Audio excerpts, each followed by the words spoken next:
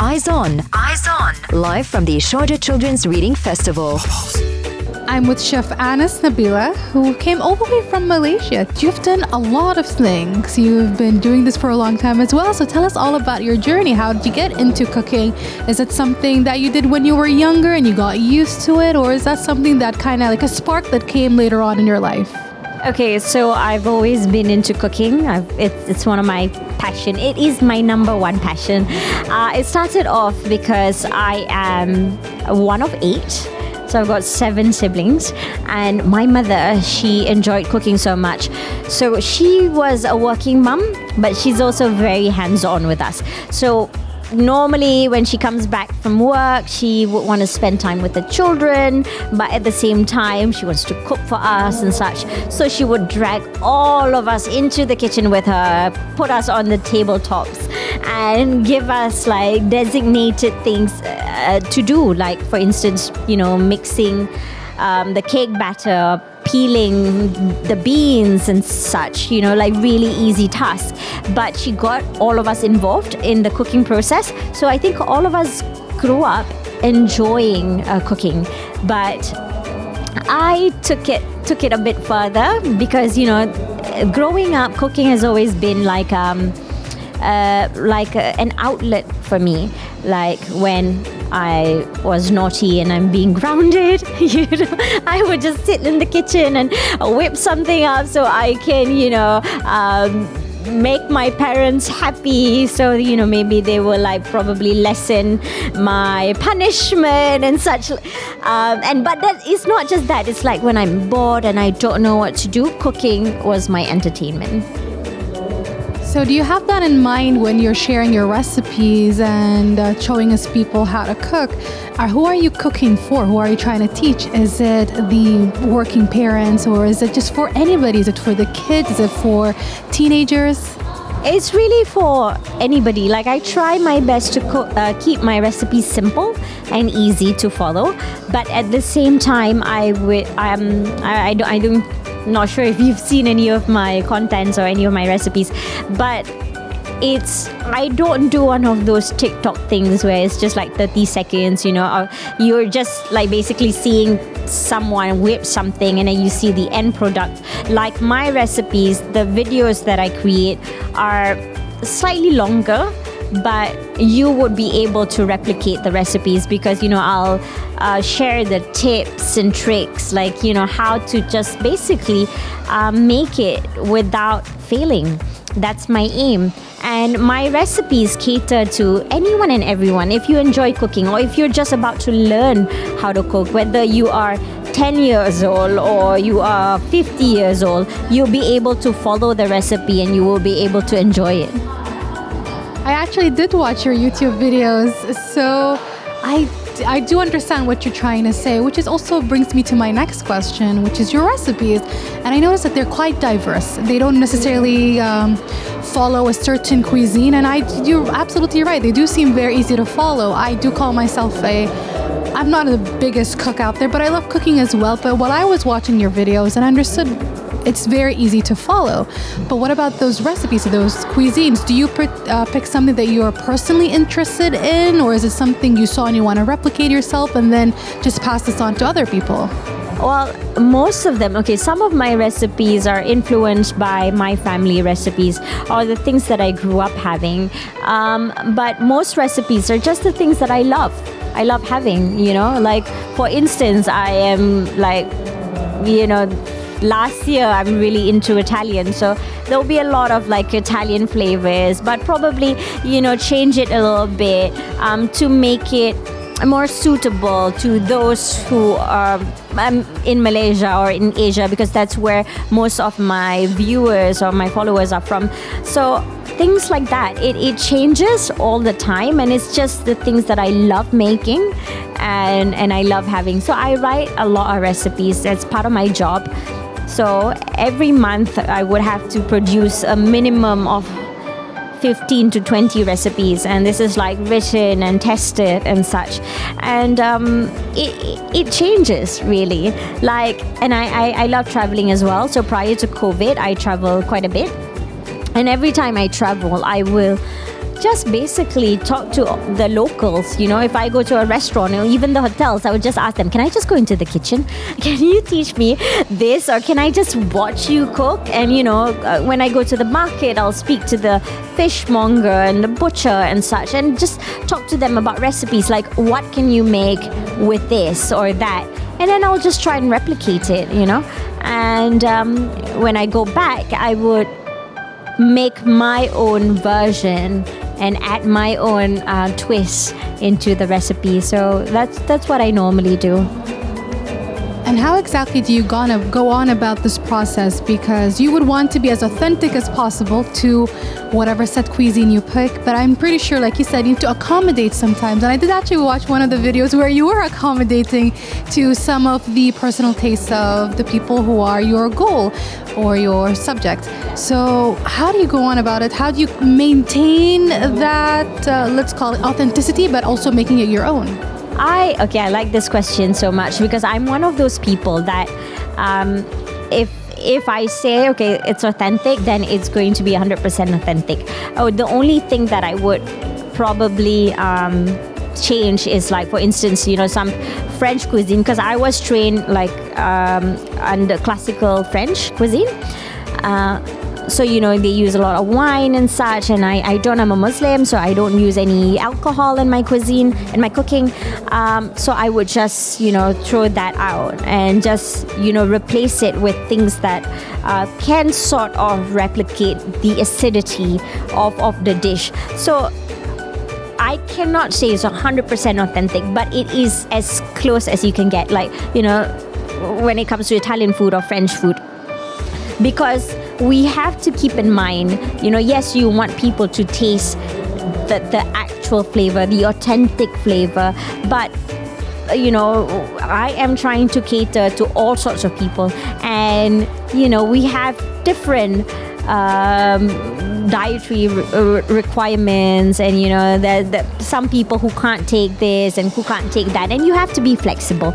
And of course, again, as a Malaysian, we are quite similar when it comes to food culture. We're quite similar to the Italians. It's like, no, don't do that, that's not, if you do that, that's not Malaysian. But at the same time, like, as a Malaysian chef who is completely passionate about Malaysian cuisine, I also want the entire world to be able to enjoy Malaysian cuisine, and I cannot be too strict about it, like, oh, this is not authentic. Yes, of course it's not authentic, but it is the closest you can get to a Malaysian cuisine. So I believe in that, like, keeping it real. Like, whenever I teach people, say traditional carbonara, traditional carbonara uses pork. So if you go to Italy, like, you cannot order carbonara without the pork, and of course I can't have pork. So what do you do? How do you replace it, to give the best flavor but make it halal? So you have to be a little bit flexible, but everything else you follow. Like you follow the rules of cooking carbonara, for instance, like, the type of pasta that you use, how long you cook it with, the technique, you focus on that. But then you replace the ingredients. So it's not 100% authentic, but it is as close as you can get to the authentic one. And speaking about finding your recipes and creating them, is there a difference between writing recipes or just curating recipes for, let's say, TV versus for social media, the various social media platforms you use, for example, on YouTube? Is it a little bit more personal when it's on YouTube, or is it equally as passionate and as personal on both mediums? I think when it comes to writing, it's the same. But when it comes to like when you watch me on TV, or when compared to when you watch me on YouTube or my Instagram, it's a bit different. One, because most of the TV shows, I don't have control over them. Like, I don't decide what makes the cut. And every TV show, you do like a half an hour program that's just 21 minutes after the ad, and 21 minutes to fit in 3 recipes, so that's 7 minutes each recipe. So a lot of things get cut out, and sometimes TV people, they're like, okay, I like this bento, I like the joke that she makes, so they choose to keep that instead of like all the tips that I'm talking about. So you don't really get as many tips as you would if you watch my YouTube or my other social media content, because I have the freedom to keep it as long as I want, and say anything I want and fit in as many tips as I want, because it's my own. So yeah, if you want, you might even see like similar recipes on my TV show and on my social media content. But when you watch the social media content, it's a lot more. You'll learn a lot more, definitely. And you mentioned that you are traditionally trained in French cuisine, and that is usually, let's say, a lot of chefs and a lot of people, personalities, cooking personalities, they usually are traditionally trained. Do you believe that that is necessary when you want to go into cooking professionally? Or yes, there are many home cooks who eventually trained or just made it in this time and age. Do you really need to be traditionally trained in cooking before jumping into this as a profession? We live in the world of internet, really. Like when I started back in, I don't really want to say it, but I have to, back in 2004, you don't get Google recipes. You don't do, Google wasn't a thing. Literally, if you wanted to learn, you have to open books and traveling as much as you can, talking to people. And I still believe that these are the core things, but you can also learn so much on YouTube, so much on Google. So cooking, if you want to succeed as a chef, it's all about training. It's all about practicing. And like the more you do it, the more you understand. It's all about understanding your ingredients and how to work with it. Like I am able to write a recipe without even like cooking it. Certain people, they have to add this and that and then make it and then they write the recipe. I'm able to just write an entire recipe. You can just tell me, okay, I want a recipe with chicken, I want it spicy or pasta, whatever, and I'm able to just write it before I test it out. So, and that comes with experience. So if you are passionate about cooking, if you are someone who started cooking at the age of 9 or 10, and you help your mom cook and you cook every day, and you say you're like 20 years old now, you don't really need to study culinary in order for you to be a chef. You can be a chef because you have experience. And I think it's so different to when I started. When I started, again, many years ago, they tell you you need to work in the kitchen for this amount of time before you get to be called a chef.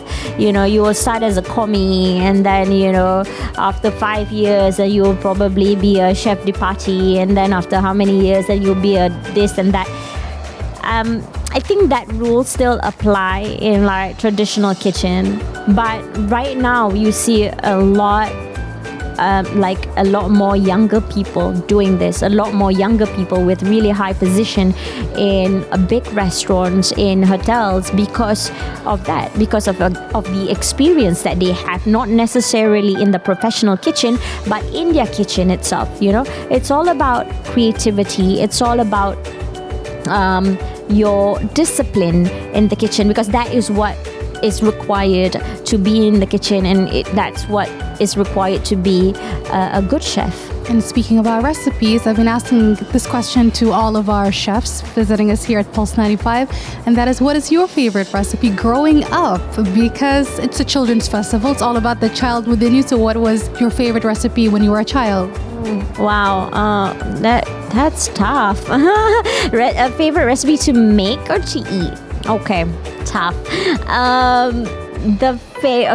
What I really enjoy making growing up was pies. I enjoy making pies.